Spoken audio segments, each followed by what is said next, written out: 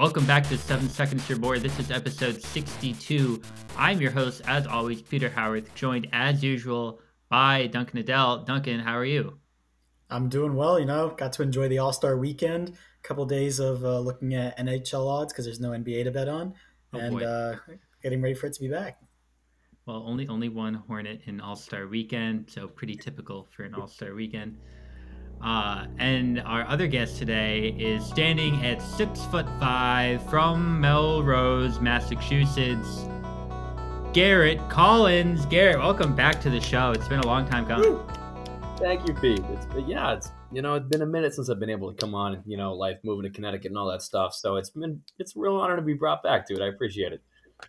Well, to the Appreciate the people, starting lineup call too, even if it's coming in as a bench player here. yeah, we didn't give you positions. You're positionless, right? You fit perfectly with a modern NBA. There we go. And to the people who think, oh, Garrett's on, we're only going to talk about the Celtics. It's not true. It's not true. We don't even have a dedicated Celtics segment. So don't tune away, Knicks fans. Because I'm pretty sure, like, most people that listen to our show are Celtics or Knicks. Like, we have a pretty strict. We're a Northeast podcast, so And Nets. I apologize to our Nets. The Kevin fans out Ali there. Nets, the Oh, disgraced UConn legend coach, Kevin Ali. What are you guys thinking about that as interim head coach? I know he interviewed for some Pistons jobs, the Pistons head coach job. And for those who haven't heard, Kevin Ali won a national championship in his first year at UConn with Jim Calhoun's recruits, and then tanked UConn men's basketball for the following five years after that with horrible recruits. And then Danny Hurley came and saved us. But he did win one national championship, and now he is named the interim head coach of the Brooklyn Nets since Jack Vaughn was fired. And I thought it was unexpected. Maybe it was not unexpected to other people, but in a bit of a meddling Nets season this year, we'll see if this is a full tank or a salvage the rest of the season kind of deal with Kevin Ali there. well, Yeah. Garrett, you lived 1 year of the Kevin Ollie coaching experience at UConn. I did not. So any takeaways from that? Yeah, dude, I tell you, it was pretty bleak. I mean, there was a lot of expectations coming up. You fill in his shoes like Jim Calhoun, it's no mean feat. And to win a national championship in his first year, I didn't get on the scene to see like the double national championship win, but like there was a lot of goodwill for Kevin Ollie. I mean, dude, like holy cow, like he won it in his first year. That's what a start, right?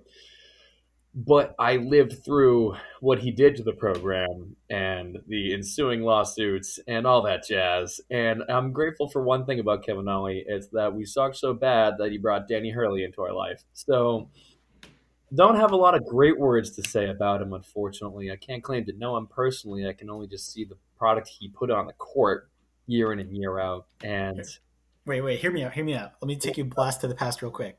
yeah, Josh Carlton, Alterique Gilbert.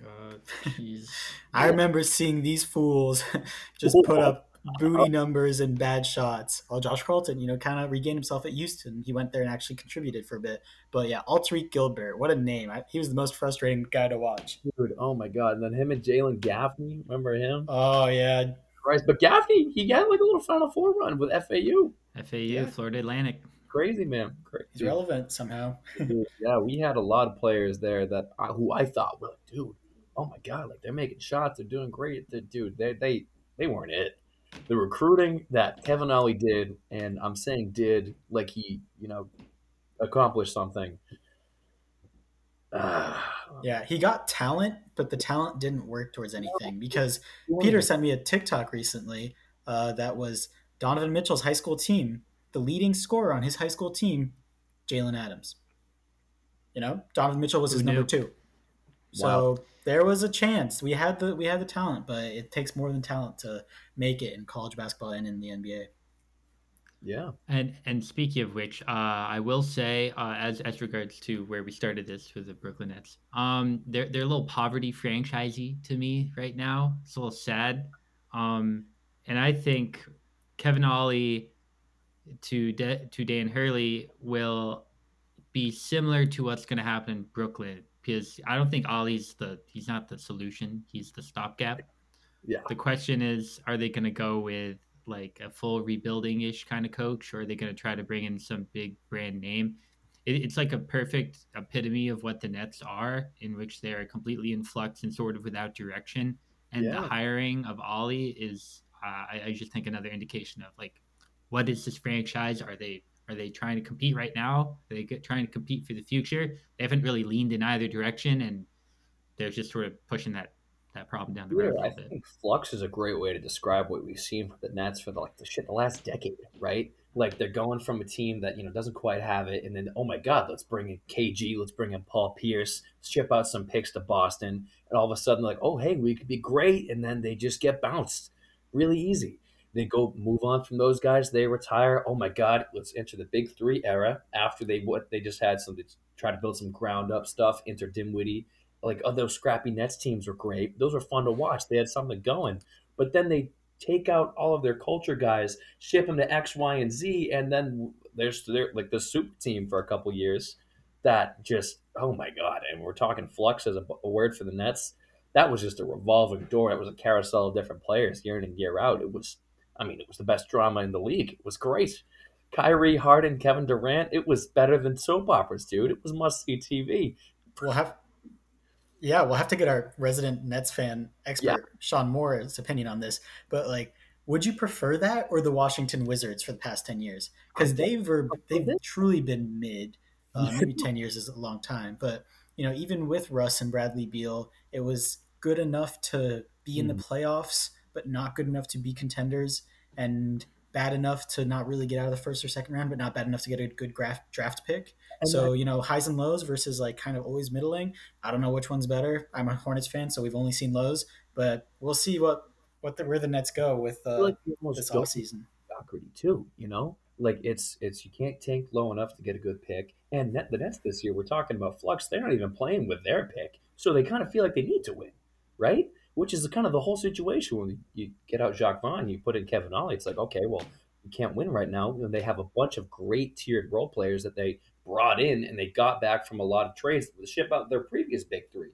You know, so it's like it's this team doesn't have an identity. And Peter Flux, I feel like is just a great way to say it because they don't have a constant. They don't have a guy that they can go to right now. I mean, Mikal Bridges is fabulous, right? But he was the third best player in the Suns, you know, and he's a great two-way player. I feel like you put him in this situation to be that guy. He is that guy, right? And they have a lot of guys that are kind of under that Mikal level that really could be contributing role players, but they just don't have that constant stability when fate of universe on the line. Who are you going to take the shot? It's right now. It's Mikal, but who's that going to be? You know? Yeah, it's not promising. Macau is also like 28, and right, like I'd love to look up the number. I mean, I'm sure it exists. Like, how many first time All Stars have there been that have been 30 or older or something? Right, it's got to be a small Yeah. number. So yeah, I mean, the Nets, almost like the Wizards. Finally, the Wizards have come around, but they're not very self aware. They don't know who they are, and I think in the NBA, if you don't know who you are for this extended of a stretch, um, I think there are less and less bad GMs every year. Although, uh, the Pistons do exist, so I do have to take that back. So yeah, it just becomes really tough for a team like the Nets, at least. Yeah. Speaking of bad front office, though, it brings us to our first full court press. Jesus. Peter, you want to take it away with this one? Yeah. So we're gonna talk about something that happened today, actually. So JJ Redick, he was on First Take. He called out Doc Rivers, right, current head coach of the Milwaukee Bucks. He said that Doc really doesn't have accountability. He has never had it. JJ saw it firsthand when he was with the Clippers. So this comes right after Doc said he, quote, wouldn't wish joining a team midseason on anyone during his Milwaukee introductory press conference. He blamed his players for losing against the depleted Grizzlies prior to the All-Star break. The Grizzlies that were using two-way guys, that were using hardship exemption guys. This is what we're talking about. He commented on that loss that we had some guys here. We had some guys in Cabo. So just listen to this rant here from JJ for yourself. Side note real quick. No one's going to react to Doc's audio there. We've been 7 minutes since we showed that audio. Nobody's going to react to Doc's audio? Do you want me to get it repeated for you? You don't repeat it. We don't have to repeat it. I can repeat it. I've seen the trend now. I've seen the trend for years. What's the trend? The trend is always making excuses. Doc, we get it. Taking over a team in the middle of the season is hard. It's hard. We get it. Just like getting traded in the middle of the season is hard for a player. We get it. But it's always an excuse. It's always throwing your team under the bus. They lose to Memphis. Oh, it's his players. Memphis was playing G League guys and two-way guys. And then you look at his quotes over the weekend. Now he wants to take credit for the James Harden trade to the Clippers working out. He wants credit for that. There's never accountability with that guy. Well, there's never accountability. So just coming off of the clip, I want to know your guys' opinion. Whose side are you on? Are you on JJ's side? Are you on Doc's side? Are you maybe, somewhere in the gray? Duncan, you can go first. Yeah, I mean, JJ, the beginning of that clip, he's kind of screaming, and so my first take was to not be on his side, but he comes around, I feel like, and then he starts to talk some sense. I'd say I'm more on his side. I mean, Doc, it's just some weird privilege to be, a head coach of a team that has Giannis Antetokounmpo and Dame Lillard, and say that he wouldn't wish it on anyone. No one forced you to take the job, Doc. It's not like you got traded against your will at the deadline, like JJ's saying. It's not that deep. So that's kind of a weird thing to say. Maybe I have to go back to that and see if it was taken out of context. But you're a head coach. You're getting paid millions of dollars. You retired. You didn't have to do this. I think that's what it comes down to, is Doc chose to come back into the NBA. Someone else would have taken that job if he didn't take that job. So to me, it's kind of one-sided, and I don't really see where Doc is coming from on this. Garrett, where are you on this? Yeah, Dunk. Dude, I mean, you have Dame Lillard and Giannis Antetokounmpo, and you're going to blame the players? Let's talk. Dame just got an All-Star MVP. Giannis, not too far removed from multiple league MVPs. And you're going to come, you still rocking around with Chris Middleton, you still got Brook Lopez, and you're going to blame the players? Like you said, Dunk, let's not forget, this dude was out of the league. He just got canned from his Philly gig. He's just been bouncing around team to team right now, and he really hasn't gotten past the second round. I know that's his curse since friggin' 2008 with my Celtics. I don't know how he's got water to stand to carry here. He's got no ground to stand on, and I hard not to agree with JJ here. I think it comes back to, why did Doc take this job? I think it was a twofold thing. I think he, easy ring, right? I think he's always attached himself to great players. I don't know if that's a fault of his own, right? His pedigree of a coach got him the Celtics job with Paul Pierce, that turned into Ray Allen, Kevin Garnett. Then he parlays that job into the Clippers job, which, if they, Blake Griffin, Chris Paul, DeAndre Jordan, and then he parlays that into the Sixers job. He then, goes to the media, and that wealth of expertise, I guess, experience at the very least, gets him this job in Milwaukee. So if it's not for the easy ring, was he, to quote Scarface, was he given an offer he couldn't? There's a weird thing that happened on my screen. Was he given an offer he couldn't refuse? Like full Scarface. I need to know Doc's full motivation, because I don't know. He's, his head doesn't seem in the game. I mean, dude, when are you going to turn down guaranteed $1 million when we're talking Godfather? Are you going to say no to years on years? I mean, let's look at friggin' what Montgomery's doing with Detroit. You're going to sign an $80 million contract and then phone it in, and then by the way, if you get canned, they're still on the hook to pay you unfathomable amounts of money. I don't know what he was making as an analyst, so I can't really say this is an offer you can't refuse, but he was on the A team for ESPN, which is a substantial number. He was on the finals, on the finals broadcast crew. Which, yes, he's making more money with the Milwaukee Bucks. Is he happier? Right? Why do we ask this question? Is he happy? No one asked the guy if he's happy. I know what it is. It's spite, because Doc Rivers, when he was media, and James Harden, did the whole thing over the summer and brought the 76ers down, and everyone was like, oh, poor Doc, he had to deal with James Harden. And then James Harden went to the Clippers. And then the Clippers started winning and winning and winning. And people are like, maybe it wasn't James Harden. Maybe it was Doc Rivers. And now, the Sixers, oh, wait, they look better without James Harden. Yes. Oh, like without Doc. And I think that's got to be a little bit of it, because we can say what we want about Doc. He's still a very successful NBA head coach, even if it hasn't been prolonged success into the playoffs. He's got to have some sort of competitive edge where he's like, he needs to prove it to himself. So I hope it's like from spite and doing that, but that does not excuse his comments. They still have time to turn it around. Everybody loves a narrative in the NBA. There's nothing that drives guys to succeed like a narrative. So maybe this is just a little bit of spice he can add to the locker room. Interesting decision on his part, I think, but we'll see where it carries them. I mean, and let's look at Doc Rivers, who's always been touted as like a player's coach, you know? So, I mean, maybe this is less of throwing his players under the bus and saying like, hey, fellas, if we really are trying to, win it this year, we got to get our heads in the game more so than we've been doing. Maybe he's just giving them, like you say, Duncan, that locker room material, that spark, that just push to get them to drive that much harder. So, I mean, the dude clearly knows what he's doing. He's been in the game coaching longer than all of us. And us in our armchairs out here making podcasts, like, dude knows ball. And whether or not that can get him out of the second round, which has been his Achilles heel throughout his career, remains to be seen whether or not he can prove it to himself. But he knows what he's doing. So let's see how it plays out. Yeah. Let's talk about someone who, in my opinion, does not know what they're doing.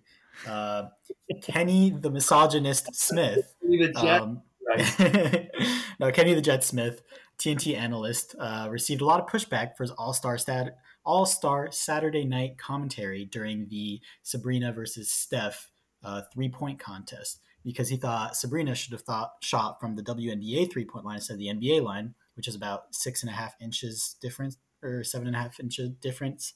And in response to the criticism, he said, quote, "I think it's much ado about nothing, honestly. Most people who know basketball understand what I was talking about. Actually, I was advocating for her more than anything else, because basketball is muscle memory. So he practices from one range, she practices from another. So I'm like, why is Curry getting the advantage to shoot at his line? That's an advantage. It's not gender. It's not genetics." Reading this quote after the fact kind of brings it back a little bit, because during the actual broadcast, to me, right, Peter, am I right in saying that this is afterwards, right? Yeah. Yeah, this was on the Stephen A. Smith show yesterday, I believe. Yeah, so he reeled it back a little bit. But during the broadcast, and what could have and should have been an uplifting moment where we see two like great shooters shoot from the NBA line, because Sabrina said she usually shoots from a step back anyways because she's guarded at the line and she's used to having that range, and because she knew there's going to be misogynistic comments no matter what she did. If she used the WNBA ball and shot from the WNBA 3-point line and beat Steph, people would have found a way to not validate that and be like, oh, she was closer. If she were to use the NBA ball and the NBA line and lose to Steph, the misogynists would have found a way to be like, oh, that's why Steph is better, blah, blah, blah. So I don't think there was really like a true winning scenario for this. But not winning, but like winning against the misogynists, quote unquote. But what Sabrina did was, she decided to shoot from the NBA line. She had a great performance. She knocked down threes. She had 26 points, which was what won the men's 3-point contest right before. Steph is the greatest shooter of all time in the NBA, and he had 29 points. It was very close.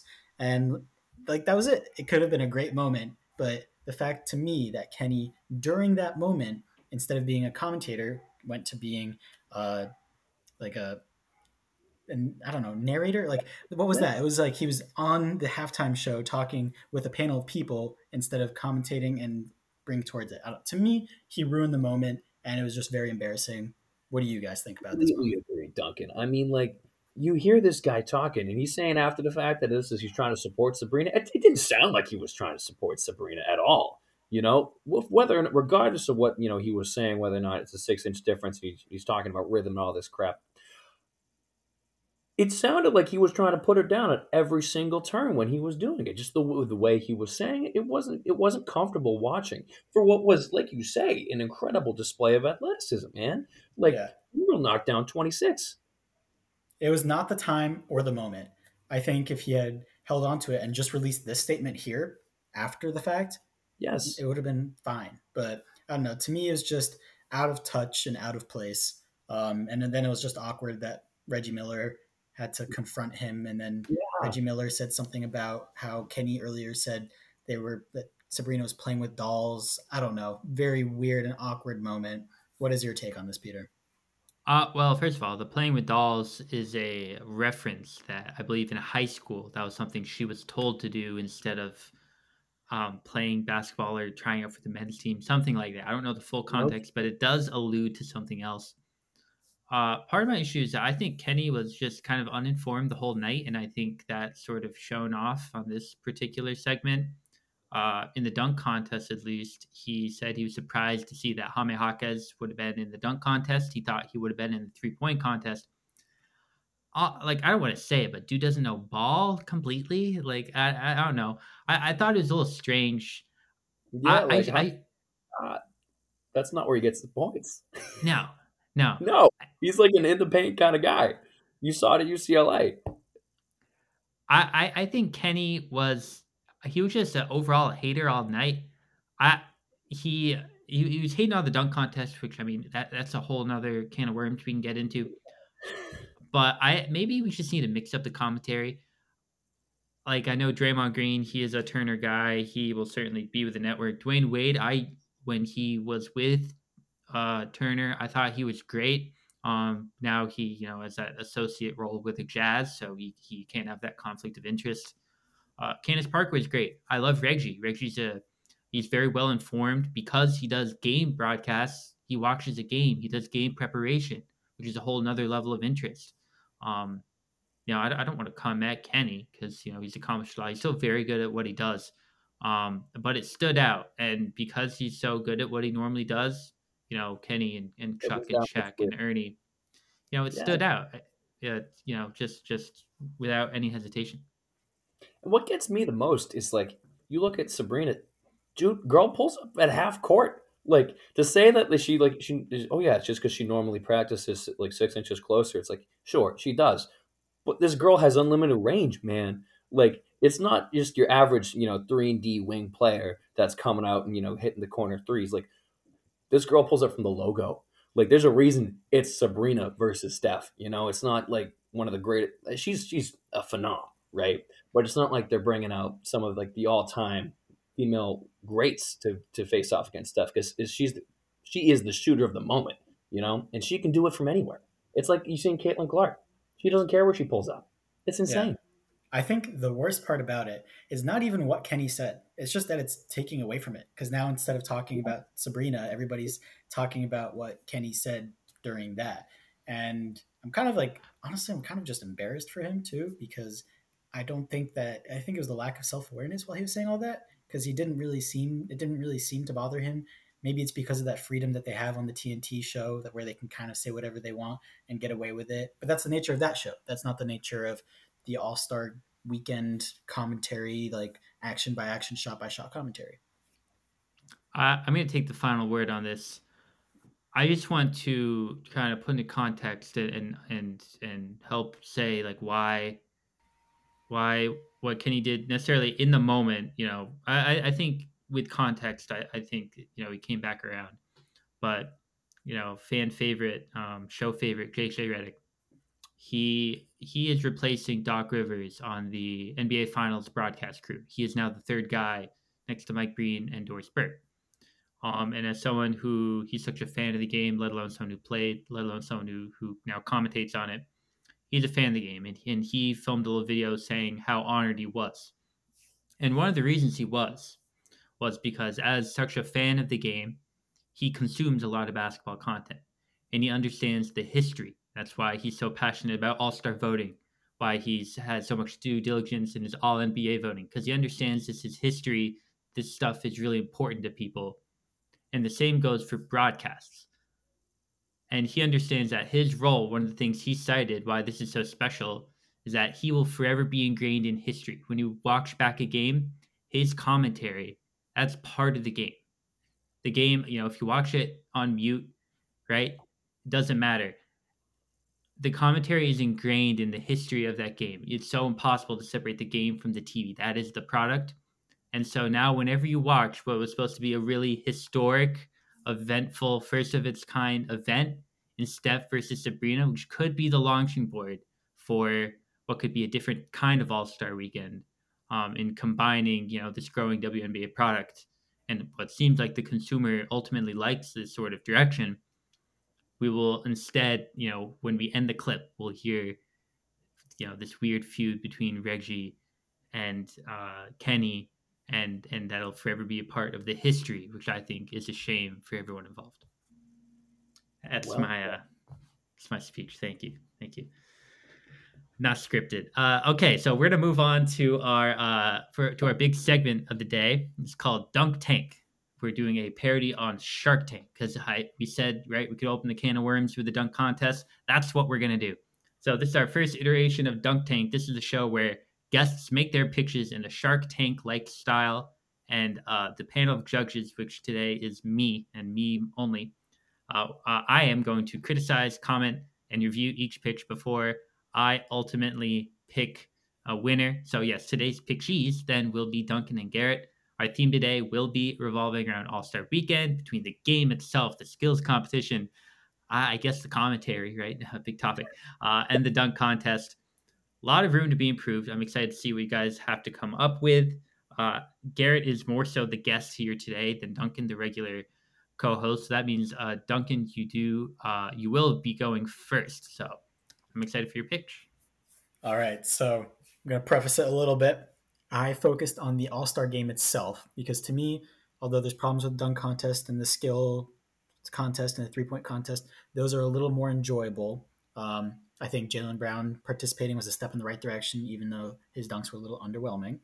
But what I had the most problem with was the All-Star game itself. So I've identified 3 main things that are wrong with it, a couple of things we can do to mitigate that, and then one big thing to really change it all. So first, the players not trying hard enough.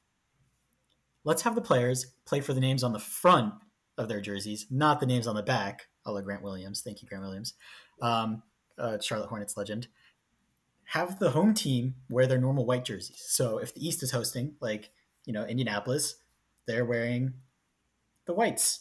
And then the away team, the West, they're wearing their individual away jerseys. So, Kevin Durant is wearing his Suns jersey. LeBron is wearing the away Lakers jersey. And it would be sick. And, it might be a little bit confusing on the court, but at least it's like white. Everyone's wearing white. And then everyone's wearing not white. And it's the All-Star game. We can figure it out and decide who's on which team and not mess it up. I think they're smart enough to do that. So I think this would be really sick. Maybe we flip it. Maybe the home is the jersey, so that way, the home crowd gets to cheer for like Tyrese Halliburton is like going crazy in Indy, and every time he hit a 3, the crowd was cheering and going nuts, and he was amazing. And that fed into, I think that was one of the best parts of the All-Star game, was whenever he did something cool. So, kind of play into that and play into like the cities that they're representing. Also, Tyrese, I'm leaning fully into the mayor. That's his nickname. He's the mayor of Indianapolis. Tyrese the mayor. I've seen a couple clips of it where Tyrese Maxey is like, "What's all this traffic? Aren't you the mayor of this place?" So yeah, Hallie the mayor. Lean into that. That's fun. All right, number 2, players going for the MVP. What is that? Why is it like in the second quarter of the All-Star game, Dame bricks like 3 threes in a row, makes 1 3, and the commentators are like, I don't know if it's commentators, I don't know if it's Twitter, wherever it is, saying, "Oh, Dame's really going for All-Star MVP." He hit the 2 half-court shots, which were very cool, very nice, but he had 7 fewer points than Tyrese, the mayor, and Tyrese shot 71% from 3, and Dame shot 48%. Like, it's fine. It's like, if you actually watch the entire 40 minutes of the All-Star game, or 48 minutes, I forget if it was 12 minutes or 10 minutes quarters, like you see a lot of bricks from Dame before you see a lot of threes go in, and the threes going in were really nice, but it was a lot that was there. So to me, I don't know what you do. I think Cat should have been talked about more for MVP because he was really trying hard. He wasn't like going for the award. He was just dunking as hard as he could. He had 50 off the bench. He was having a ton of fun. So that was more entertaining to me than Dame hitting those threes. But, I don't know what the solution is. Maybe just get rid of the All-Star game MVP, but don't have players like go for the MVP because you kind of have some like fabricated stuff going on. Number 3, no defense commentary. How many, this is some trivia for you guys, of the top 10 favorites, or top 5, let's do top 5 favorites for Defensive Player of the Year this year, how many of those players are all-stars? Give me hands. 1 through 5. It's got to be 0. 0? It was 1. Bam Adebayo is in 5th place at like plus 20,000. Not that much, but at very long odds. It's Rudy Gobert, Jarrett Allen, Wemby, Chet, then Bam, then AD. So that's 2 all-stars. Derek White, Porzingis, Brook Lopez, and then very far is Giannis. So 3 all-stars in the top 10. We're not rewarding defense to be all-stars, which is fine. We can do that. And then when there's no defense in the all-star game, when we're not voting the best defenders to be all-stars, and we have 24 of the best scorers in the league playing in a game where out of the 10 best defenders, only 3 of them are there, and we're confused when they're scoring 200 points. To me, it's not that they're not. It's just math. You're having quite literally the 24 best scorers in the league, because out of those 10 players that were in top in Defense Player of the Year, AD and Giannis are still scorers. Bam, maybe not as much of a scorer, but you have Bam. Is he the only true scorer that was in the All-Star game? He might be, and he's still putting up 20 points a game. So you have 12 players who all put up 20 points a game on each team, 24 players, all playing decent minutes. Yeah, the math is just going to be, so it's going to be close to 200 points. So to me, you just kind of, I don't know what the solution is for that, but it's not that there's no defense. It's just we reward offense because offense is fun, and that's what the All-Star game is. So my overall solution, I think, will fix these 3 things. It's drastic, but very simple. Only the winning team is eligible for max contract extensions. Oh my God. Because think about it. Let's think about it. Oh boy. Right? This actually won't affect that many of the players because there's only a small group. You can correct me if I'm wrong, Peter, but from what I understand, getting all NBA gets you the Supermax, right? But if you're not all NBA, being an all-star in 2 out of 3 years or 1 out of 3 years, whatever the rules are, can get you the max extension. So out of the all-stars, 15 of them are going to be first, second, third team all-NBA out of the 24 players. And that's 9 players left, let's say 4 on each team, that this would actually affect. So the LaMelo Balls, the Scotty Barnes, the Trae Youngs, who are all-stars but not going to be all-NBA. So this isn't affecting a huge group of them, but the East are going to be maybe playing a little harder because these players have millions of dollars on the table maybe. And it means a little bit more. It might be a little wild. I know it's very drastic, but I honestly think that the impact wouldn't be that crazy. And those players would actually care. And maybe their teammates on those teams would be like, oh yeah, I want to get my guy, his money. Let me try a little harder. So there it is. That's my thing. Comments, questions, concerns. I'm ready to hear it. I have an extremely large concern, Duncan. What is it? Me too. You're concerned about Damian Lillard chucking threes in the second quarter, and then he gets hot. First of all, for a guy who's a first-time starter, so this is a starter chucking. That's okay? Dame's start? Yes, because he's in the West, so he's behind Steph, and he was behind Russ for a while. It was, West loaded. Guard heavy for forever. So you're concerned about Dame as he was, one of the, the quote best 10 players. Maybe not true, but sure, one of the best 10 players. Under your current pitch, right? We would just have, instead of Dame chucking threes, you would have Trae Young doing that. You'd have Scotty Barnes, who had quite the performance in the skills competition. I'll put it at that. You would have him chucking. You want worse players chucking? Because that's what it is. Because, Jason Tatum, he's all NBA. He doesn't need to put in the effort. Giannis, right? If this is, we want the stars to really put in the effort. We're, based off your pitch, to put it kindly, you're having the end of bench players put in the most work. It seems flawed. Because it's a team result, though. The bench players are still they kind of it's not formal, informally capped for minutes because they're not starters. It's giving them a team goal to get that. So I'm never concerned about how some of the guys at the end of the bench and their performances. Tyrese Maxey tries in the All-Star game. That's not the issue. Jaylen Brown tried very hard. He was not a starter. Yeah, he had 30, right? Jaylen Brown, I think. Some of the guys in the West off the bench. Boy, I really should know this. Karl-Anthony Towns. You said it earlier. He had what, like 40 plus? Did he have 50? He had 50. He dropped Yeah. 50, man. Yeah. He had 50 off the bench, right? He was a reserve.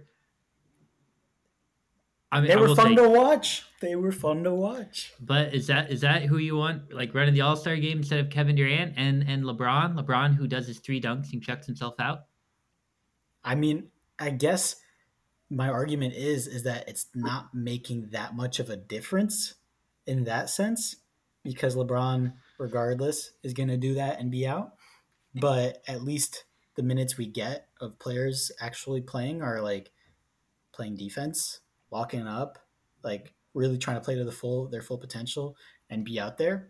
And also, like, I think in the case where, like, you've got a teammate who's in the All-Star game with you who's going to be eligible for that but not eligible for All NBA, then you're going a little harder. You want to get your friend some money, a former teammate of this or that. And again, I guess there could be the case where there's someone you really don't like just bricking shots, although I don't think the NBA players would do that. I think that's a little too far in that direction. I see what you're saying, Peter. But like my argument is that like LeBron, either way, he was out after like what, 12 minutes or something like that. And so at least the minutes that we get afterwards are actually competitive and there's real basketball. And also guys like LeBron, if people are actually playing to win something, he's going to play. We saw it in the in-season tournament. Like he's going to play if the result actually means something. I do challenge you with this. The winners of the in-season tournament got money. Each player on the team got money. That was it. Straight up check for winning. Why don't you just do that for the All-Star game? Why are you tying it to what could amount to like $50 million, the difference in like a supermax? Like it's a interesting strategy to go with in your pitch.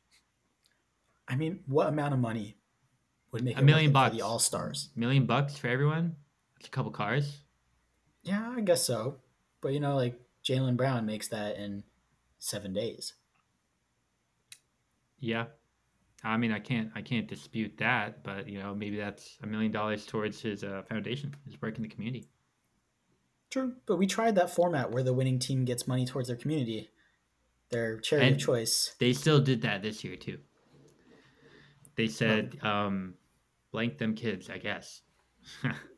At least the West did. Not a lot of effort. Okay, so pros and cons to your pitch. Pros, I do think you somehow found an access to my brain with the jerseys thing. That is like my number one hill to die on. Bring back original jerseys. That the MLB All-Star Game always did that, and they recently did away with that, and I think it's abysmal. Wear your regular jerseys. They used to in the 2000s. There was a stretch where the home team, like the East or something, wore their whites, and the road team wore their colored jerseys. I think it's brilliant. So fantastic idea. The money thing, that is certainly a take to have. I do think we need to solve some of this, like where the max money is coming from, right? It's been tied to awards. Even Zach Lowe forfeited his vote because he doesn't like the guilt that comes with that. And then, putting it behind All-Star voting, which has fan voting. It's like interesting. The hoops we have to get through. In a way, my vote can influence how much money someone's making. Interesting. But neither here nor there. Well, we now have to go to Garrett's pitch. We have to see what radical ideas he has to shake up All-Star Weekend. Before, I guess you could cross interrogate at the end. I don't know. It's not that kind of thing. Okay, cool. I got some questions about the formatting here because I had some things I wanted to ask Duncan, but great. We'll get that at the end. Yeah. Here's your pitch. Here's my pitch. So maybe not as fiscally drastic as Duncan's is, though I do highlight the same issues with the game and the weekend at large is like you say, like players don't play hard because it's an extra game for them. It's not something that has any stakes in it. It's there's no defense and they got no skin in the game for this, And so I can understand why Duncan, you're tying it to money here, but I think the best product that we get as basketball content consumers, right, is playoff basketball. games that matter, games with players buy in, that want to be there, that know that there's something to lose, there's something to win, there's this vying for glory. And so instead of money, I'm going as an incentive. I'm going for glory. I'm going as my other motivator, shame. And we'll get to that because I want to see high intensity playoff like basketball with stakes that matter. And what I want to see is a 1v1 tournament. I'm still working out the kinks of how that logistically could happen, but maybe over the stretch of All-Star weekend, right? You can still have the All-Star game with, as it's been doing for years now, but with the real piece de resistance here is a 1v1 style tournament showing the best of the best going at the best head to head. And I think that way, when you're playing with like bragging rights, oh my God, I can't let Duncan drop 7 straight on me. I'm an all-star and I'm letting him do that to me. You want guys to defend, put their name on the line, right? Like we're talking, what do you give to the man who has everything, who can buy, 5 insane cars worth of stuff with his 7-day salary, right? Have them be like, oh, Jaylen Brown giving me 15 right now. Like I need to turn up the defense, Like I need to actually play, because this is me going at you, you're going at me. It's an intense thing, And I play pickup here. It can get hot, And that's just with dudes that are just doing this for fun, for the sport that it is, let alone the best competitors that the game has seen. At that level, I think that would be great. And the way you could do it, you could either do position versus position, all-star starters versus their reserves in a seeding kind of style tournament, or what I think would be really unique would be like a King of the Hill kind of challenge-based style to make it happen. Where let's say the reigning MVP, maybe, so we got Embiid or Jokic out there, comes on the court, and you got to beat him to get on there and keep it happening. And he might get tired, but he's going until he can't go. All of a sudden, it's like, oh, yeah, hold on. Embiid's giving me, point for point. I got to go take that from him. I want to be the best. And think about what this would do for all-time player rankings. It's like, oh, we have a lot of discourse going back ages. There's a whole bunch of stuff like who's top 10, is Steph making the jump to, all-time contention. Imagine Steph versus LeBron, 1v1. LeBron's got the size. Steph can pull up from anywhere. Doesn't matter. You want to settle things like this? You want to see the best go at it with the best? Challenge, King of the Hill, 1v1, any of these kind of formats to make it work. I think that's how you could see intense defense, just great playoff style basketball where every point matters. Play to whatever. That way you can get all-star content at the league. For the game itself, I would think one elegant solution for the game proper, I would think, to just kind of more otherwise further incentivize the game, because I feel like this could all still happen concurrently, is maybe just have an MLB style, hey, you're in, and if we sit you out, you're not coming back in the game, because, pitchers, all position players in the MLB, they all come in and they're all like, well, hey, you got to make the most of these at-bats that you got, because we're pulling you out. We're putting one of the other all-stars back in here, give them your minutes, So if LeBron comes in, does his 3 dunks and dips, he's cool with that. But let's suppose you're Tyrese Maxey, you want to make a splash, be like, yeah, I deserve to be here. Let me make this happen. I'm going to go do some great stuff. You know what I mean? And then Duncan, the jersey idea, mwah, bellissimo. I love it. I put that in there too. But eventually with but in summary, we want intense basketball, defense, playoff kind of vibe to do it. And I think a 1v1 tournament would be great to start. And even if you want to let it grow and we see more involved All-Star Weekend stuff with Steph versus Sabrina, you want to eventually let this grow. You can get your G League guys involved. You can make them one of your March Madness kind of style brackets where you're like, oh yeah, we have these guys going at it too. Let them get a playing seat for this thing. Let the best of the G League get involved and see how they stack up between the All-Stars. You know what I mean? Give them a shot. Why not? Because the Rising Stars game has been great content to watch. And you see all these guys come in and do skill position stuff at the skills contest. And you see guys like Mac McClung, who otherwise aren't really in the league, come in and win the dunk contest. I think getting more people involved, and if we eventually want to expand this kind of tournament style setting, will be great for the league.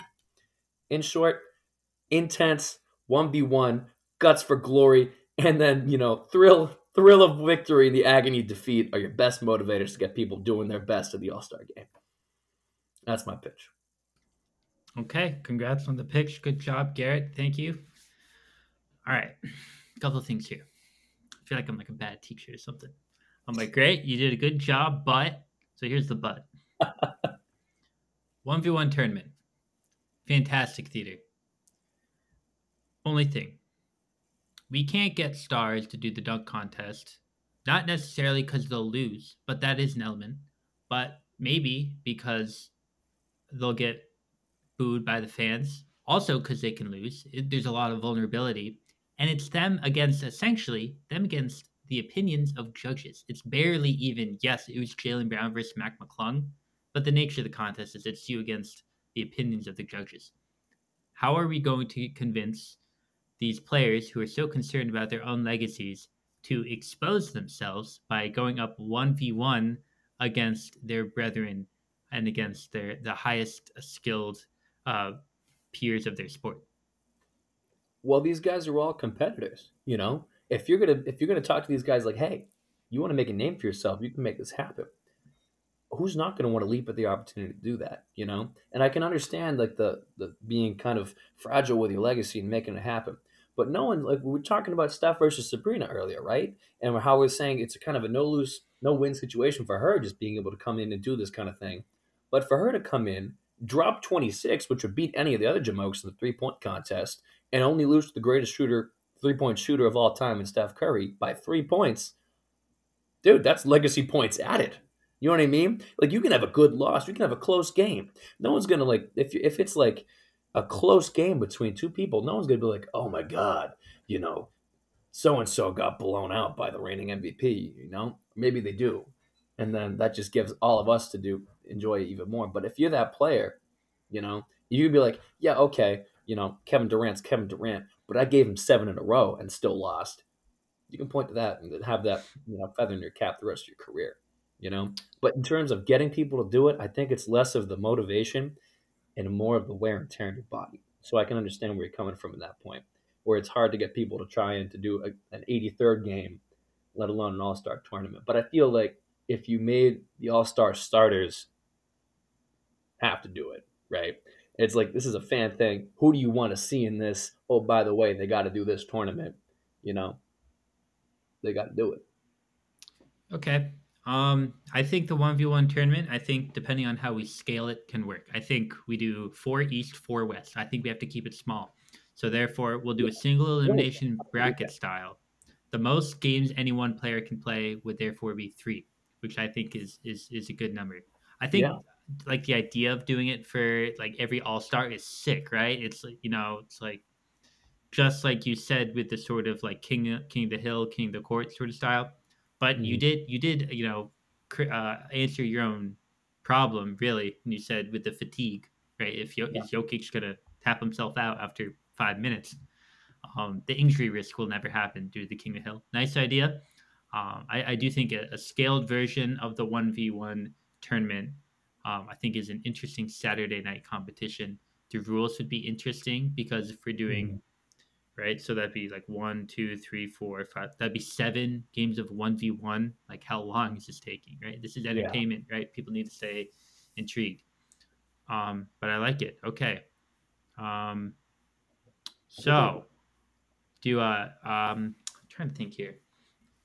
I've got something real quick, if that's okay. Go Going ahead. off of your 1v1 idea, Garrett. Now, this is totally impractical and illogical. But how cool would it be?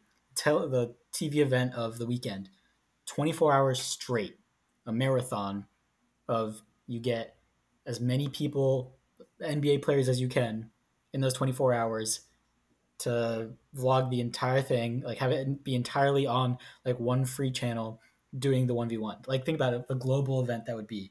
And it's just like, it's like 4 regions and it's like 4 6-hour stints.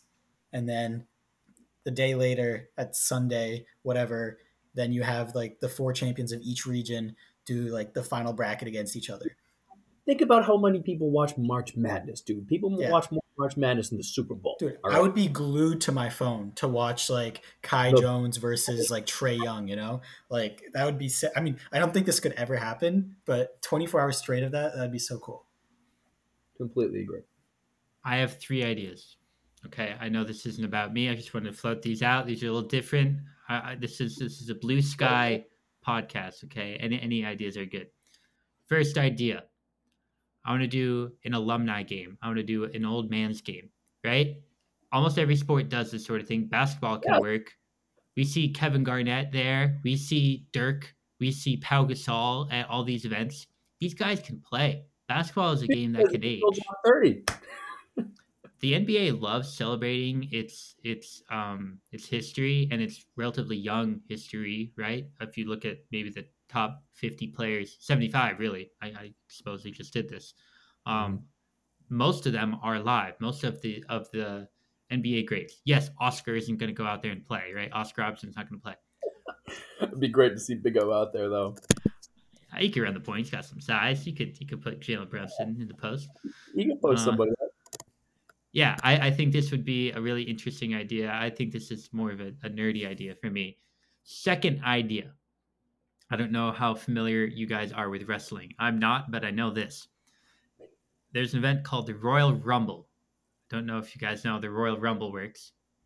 No. But it's like cages that open. There's cages. There's like, I apologize to the wrestling fans listening as I butcher this. There's 30 cages. And as each one open up, a wrestler will come out of cage number 1. Who knows who it is? And then one will come out from number 2. They'll fight. One will leave the ring or wrestle. I don't know. It's all theater. One will tap out. Then cage number 3 opens. Oh, who is it? It's Roman Reigns. Oh my God. I want a 1v1 tournament with this. The first cage opens. It's Trae Young. Oh my God. Second cage opens.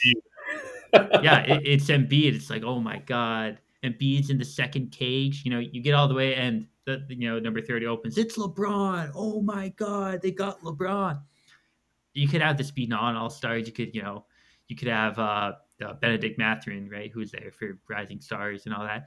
I think pure theater. I think this is a non-paper idea. That'd be sick. And I do have a third actual idea. I want to merge everyone's ideas in a way. I want to do an NHL-style all-star tournament. This replaces the game. So, Jake Redick, I swear, I need to do a drinking game at home. Every time I say Jake Redick, take a shot. You guys be hammered. I know. You guys will be rolling. So, he thinks all-star games are 12-man rosters. They used to be, based off the size of the NBA, that used to be a larger percentage of the NBA. He proposes that all-star game rosters should be 15. My proposal, get it to 14. You're probably like, why not do 15? Well, what we're doing is we're doing a Rising Stars style all-star game tournament. East on one side of the bracket, West on the other side. 2 teams of 7 on each. And because it's 7, we're still doing 5v5, by the way. What that means is everyone is pretty much playing. You can't not play if it's teams of 7 that face off. I don't know how you do captains. You can bring that back, whatever. I wasn't really concerned about that. But you get 7, so you get the everyone's playing. We get away from this. Jimmy Butler doesn't play the All-Star Game stuff. And we do Elam Ending, which has given us some of the best All-Star Game moments, and Rising Stars. We saw Benedict Mathurin was talking crap with Jaden Ivey. I think this can solve our people not playing because everyone has to play. It can solve our theater because that is 3 games in that. That's 3 game winners possibly. And in the new format, I think it's a little more street ball-y. So, if you played a 21, right, super street ball-y, I think it can fix that. But this isn't about me. We're going to get back to... Great idea, by the way. As me and Dunk here are your judges here, I think, A+ for effort. You gave 3 fabulous alternatives here. But I realize it's not our tank for us. You're the judge. No, this is the Dunk tank, so this is my opportunity to choose the winner. This is taking a long time, so no cross-examinations, guys. I appreciate the enthusiasm, though. So... Duncan, you pitched an idea based off player incentive, based off monetary contracts, excelling to the Supermax for those on the winning team. You also proposed bringing back classic jerseys, right? Going back to players wearing their own jerseys to bring back a sense of pride. I thought that was great. I think you had some room to improve on the contract side. Garrett, you went extremely radical with a 1v1 tournament to bring back a sense of competitiveness and a sense of pride. Again, very radical idea. You also proposed going with a possible King of the Hill format in which players have to earn their right on the court, and we get some great individual matchups. And there again is that sense of pride and accomplishment. It's very tough, chefs. Two great meals. Unfortunately, one does have to go home today, but that also means we do get to have one winner. The winner today is Mr. Garrett Collins. Well done, Garrett. Well done. Thank you, fellas. Thank you. I'm honored. All we've seen this weekend is we have a very flawed product, and I think Garrett laid the cojones out to make some real change. Duncan, I welcome your ideas. I think they can be implemented, but I don't think you stretch the I think you stretch the boundaries in the wrong way. All I'm saying is that they would be playing hard. We would see Trey God Young out there playing for the win. The spirit was there. It was a little misguided. Well, Garrett, is there anything you'd like to say for your first win in the first ever edition of the Dunk Tank? Well, Pete, it's awards season. I'd like to thank the Academy and Mom and Molly and all that stuff. But no, thanks so much for having me on the podcast and being able to do it like a great bit like this. This has been fun, and I think it's especially with All-Star Weekend having just gone by. There's a lot of room for improvement, as we plainly saw, and I think a lot of these different ideas are floating through everybody's mind. So thanks for giving me an outlet instead of stare up and yell at my screen to be able to talk to you guys about it and float some stuff your way. So thank you. I really appreciate the opportunity. This isn't a bit. This is serious stuff. This is critical drama. Well, as we are wrapping up the show, it is time for another edition of The Step Back. This is a segment we recently introduced where we revisit old takes of ours to see how wrong or right we were.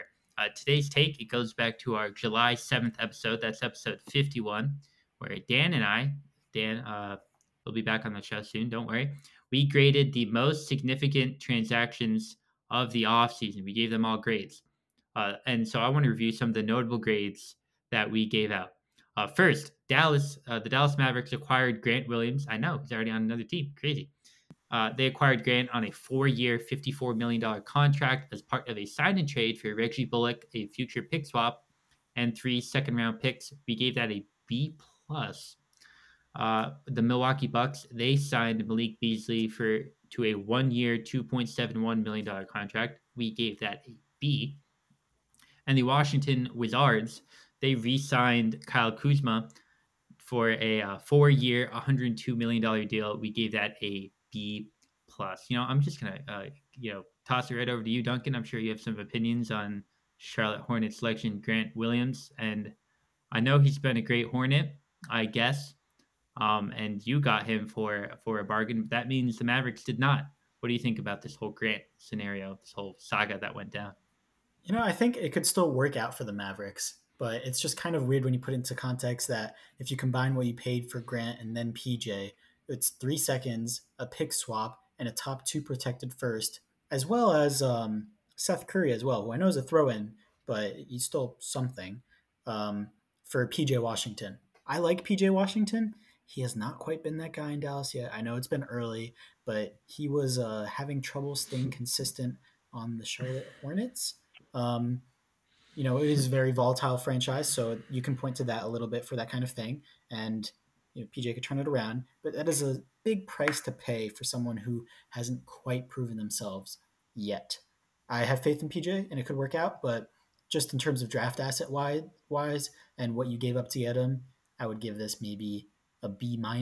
Like, it's got potential, but just on paper, you could have just had PJ for 3 seconds and a pick swap, maybe. Like, who knows? Like, on paper, it's not fantastic. Well, Garrett, you were someone who likes Celtics. I don't know where it's going with that. You are a Celtics fan. Yes, you are. So, Grant Williams has traded in his jersey twice within about a 6 month span. Where do you stand on the Celtics legend?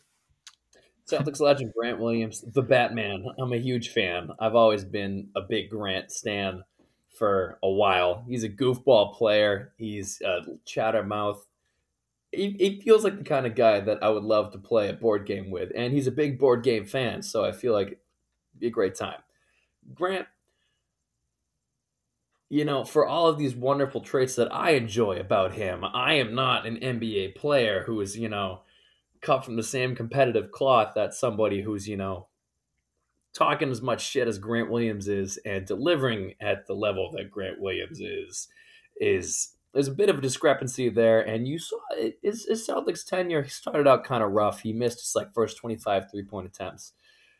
Became a sniper. Became a really good consummate 3-and-D player. And I think the potential is there. But in a contract year, he really tried to do too much for himself. So I feel like he tried to be that version of him that was doing, far more than I think anyone was asking him to in Dallas, which is a completely different system than the Celtics, where Luka is the focal point, the maestro of your offense, and all Luka needs you to do is play hard D, get in a corner, and be the sniper that you are. You know what I mean? That way, you're a great player for Luka. But if you're not hitting shots and you're not defending well, what are you really bringing to the table? Especially if those are your calling cards for us to pay you. Speaking of the Mavericks now, 4 years, $450 million. You know what I mean? Like, it's I can imagine how Grant Williams as a player would be grating to be on and have as a teammate rather than a great teammate to have when he's still being himself, which is a person I really enjoy. But when you're not backing it up with good play, I can see how that could lend itself to some frustrations because he started out pretty well for the Mavs, but then just lost its touch. He got in a shooting slump or whatever, and hasn't been able to get right. And so when it rains, it pours for Grant. But he gets to go back home to Charlotte, so he's a Carolina guy, so it's a homecoming for him. I think he's going to be a really nice piece for a nice Hornets team that needs good forwards now. And I always kind of like PJ Washington. I had him on a fantasy team a couple years back, so I tentatively followed his career. But he's another Duncan. Correct me if I'm wrong. Another 3-and-D guy, but he's got a little more potential than Grant does because Grant doesn't really have the bounce or the athleticism to really push his ceiling forward like PJ does, right? Yeah, I feel like he could be Michael Porter Jr. With maybe a little more defense and a little less. Like, I don't know. Like, he has the build. Good player. Oh my god, that would be fantastic. It is. Yeah, I mean, in the best case scenario, like he has the size. He can hit it from 3 consistently. He can have huge nights, but he's not doing that every night. He can also go 3 of 11 from 3 and be like, oh, cool. Yeah, Doug, isn't his career high something upwards mid-30s or something? I want to say. Yeah, he had a random 40-point game. I think so. Yeah, he's capable. I like PJ Washington. Don't get me wrong. Apparently, he was teary-eyed in the airport as he was leaving Charlotte. He's a guy you want on your team to play for them, and he's not someone you want to let go. I was not let's trade PJ Washington for Grant Williams, but I think asset-wise, this was a better deal for the Hornets in the long run. I do think it's worth mentioning. I should correct my clerical error. You acquired Grant Curry, so you acquired 2 Currys in that transaction, Duncan. How about that? Yeah. No, go ahead. No, I was just gonna say the Del Curry and Seth Curry going crazy on all the Hornets media. There's all sorts of giveaways for number 30 jersey because Seth is wearing his dad's number that's signed by both of them. So it's just Seth to the Hornets means more than Seth to any other team. So I think that's there's value in that for the Hornets. And they have a semblance of maybe an identity, which they haven't had since probably Kemba was there or since they made the play in that one year in 2019, 2021. Wow. I don't even know. Dude, that's pushed 5 years ago now. Crazy. Dude, what a funny sentence. Since they made the play in that time a couple of years ago. Well, it's the small victories for franchises like the Charlotte Hornets. About the other 2 deals, Milwaukee, they did sign Malik Beasley on essentially a minimum deal.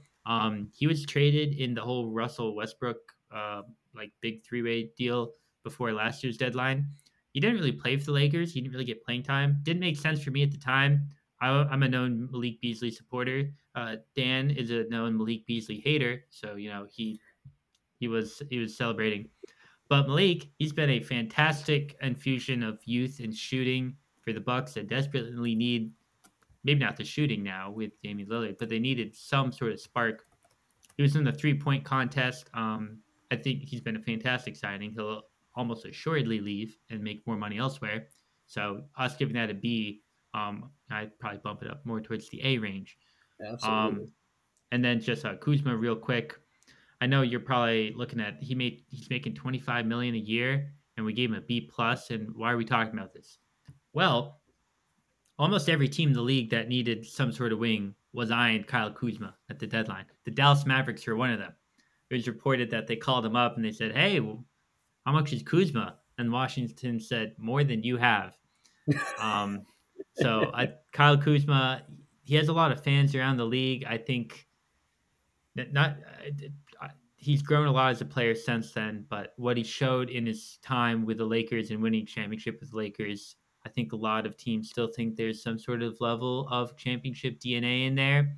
And then at his size and skill level and as a shooter, that he could be a real asset. So at the very minimum, if it doesn't lead to winning in Washington, I think it's an asset they could turn into some real substance at the end of the day.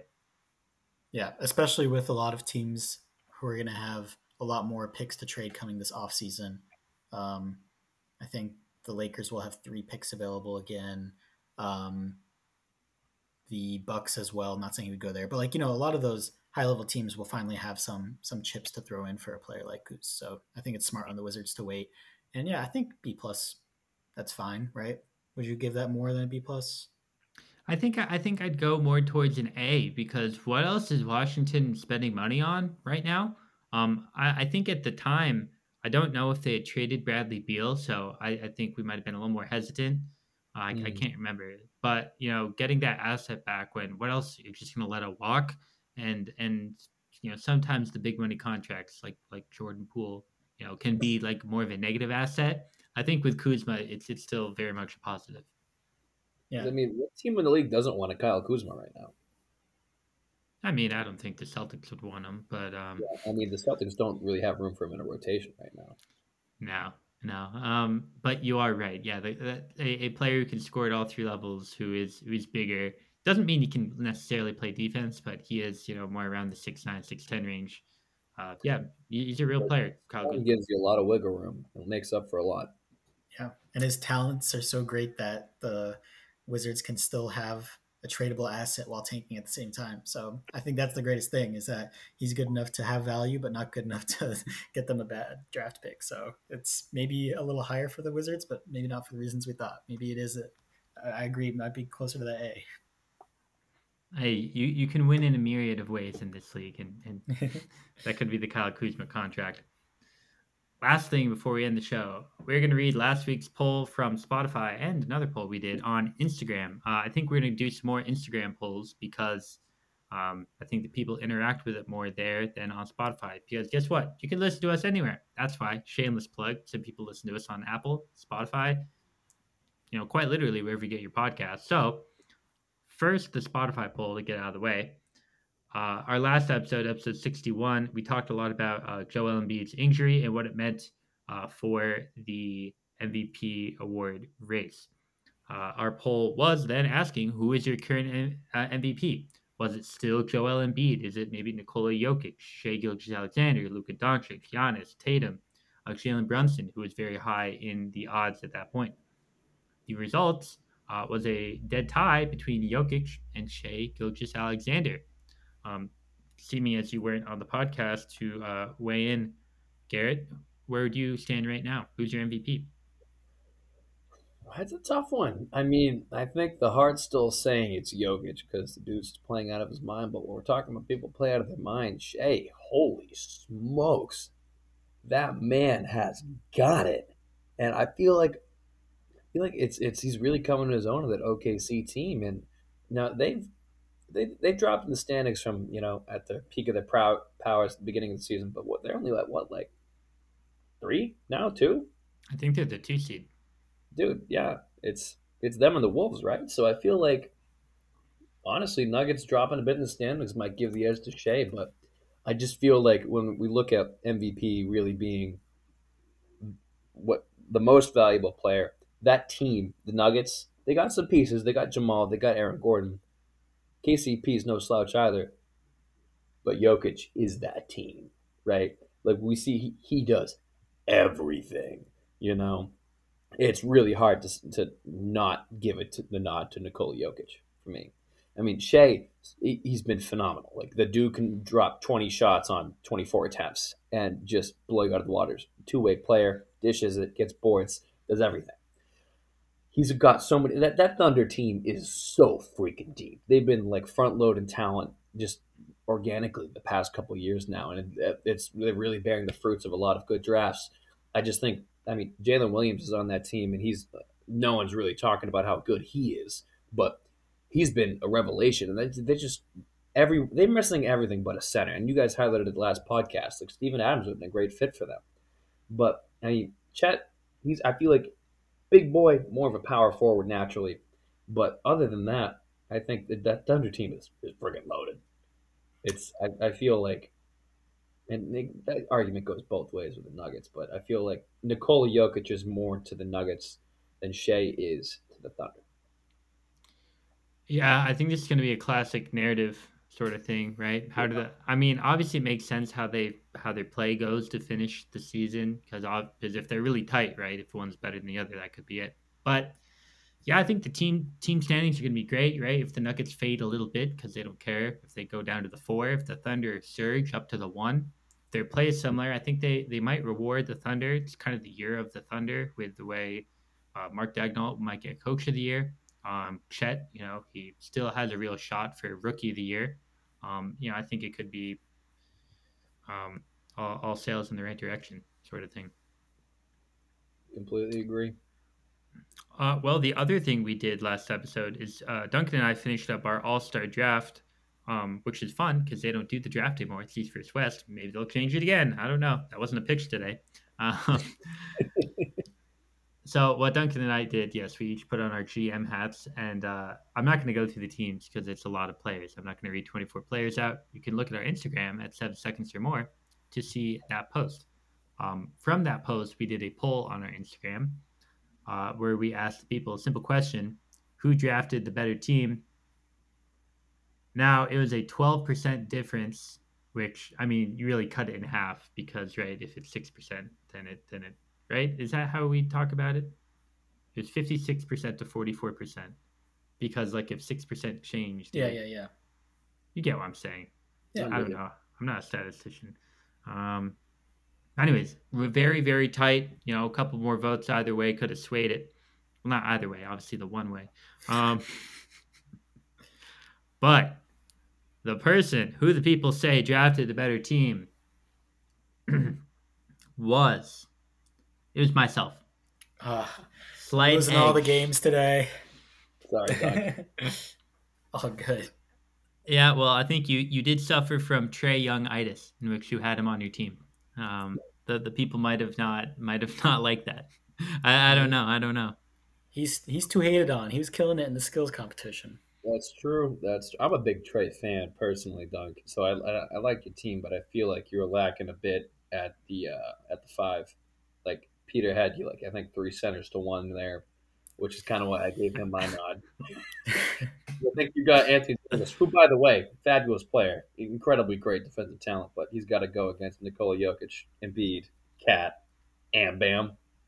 Yeah, well, you see, I was going for straight all-star highlights, so that was the direction I was going in. The All-Star game, as we've discussed at length today, has become Duncan. I think there's a lot of points in your favor with that. But then again, Cat did score 50 off the bench, so which is true.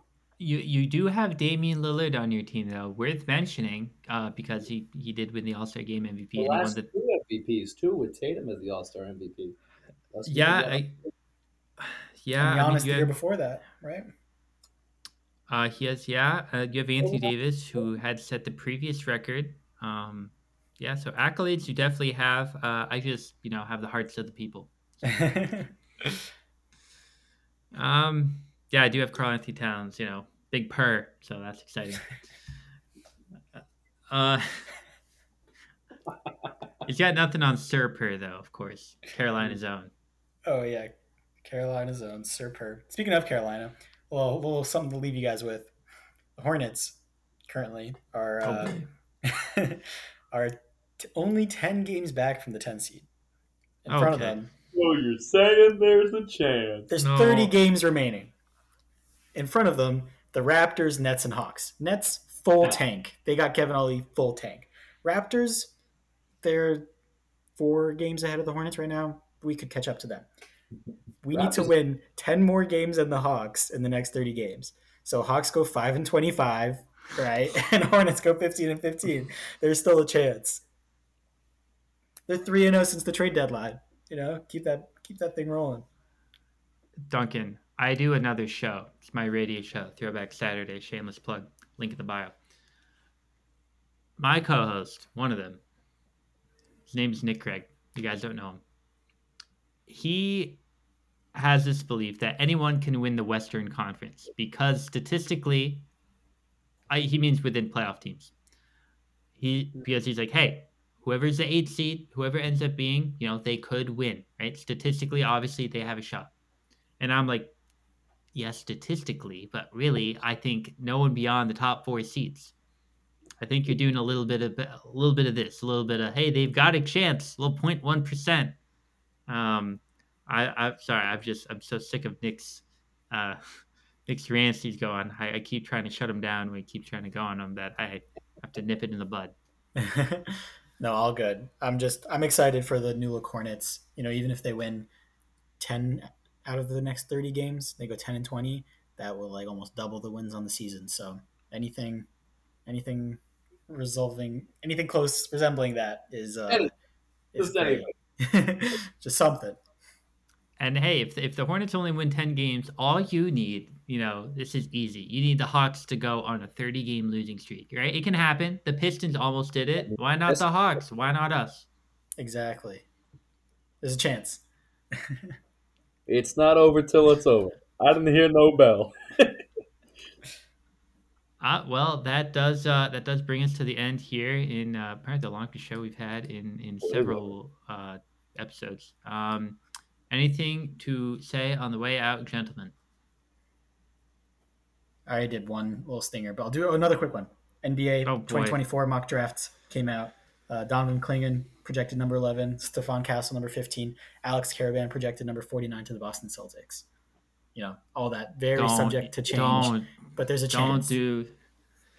Don't tempt me with Caravan. He's on my T-shirt right now. There he is. There he is. Northborough zone. You cannot float that out. That mass hole going to the Boston Celtics would be be great. That's all I leave you with. There's a chance. Some mock drafts had, if Clingan decided to enter the draft last year, that he'd be a late first-round pick. So I read mock drafts where they were like, Clingan going to the Celtics last year, and I was like, I can't handle this. It's never going to happen. Don't do this to me. Hard. Him and Castle are going to be going back up to top 10 if they both have good tournaments and everything, because they were top 10 and then injury tanked them a bit, but there's a chance. Yeah, and UConn just looking a cut above everybody else right now. Insane. And I do think worth mentioning, Duncan, it is at least people around the league think it's a historically terrible draft class. So, yeah. Yeah. But then again, people around the league don't know anything because they look at that 2020 draft class. That makes no sense. Granted, COVID, they didn't have in-person scouting, but you can't defend James Wiseman, right? Didn't they also say the draft with Ant, Wiseman, and LaMelo was going to be pretty bad too? And then now look where Ant is. So, yeah. I mean, I guess the discourse then was, we gotta wait till next year because the next year's draft's going to be insane. No, I think it's. But he's a top 10 player this year. It's also that it feels like it's always like everyone's looking ahead, right? No one's looking in the moment. He ended up being the definitive top guy, but he wasn't the top guy of top guys. He wasn't like a Wemby, he wasn't a Zion. So I think there's a little bit of that. Mm-hmm. Do you have anything to say on the way out, Garrett? No, Pete, it's good to be back in the saddle again doing this with you guys. I missed it. It's been fun. So thanks again once more. At risk of, saying it too many times. Thanks once again for having me on the pod. It's been great to be back here. Well, I think we're out of actual outros. No more stats, no more parting thoughts. This is it. All right. Cutting it short. And we'll see you all next time.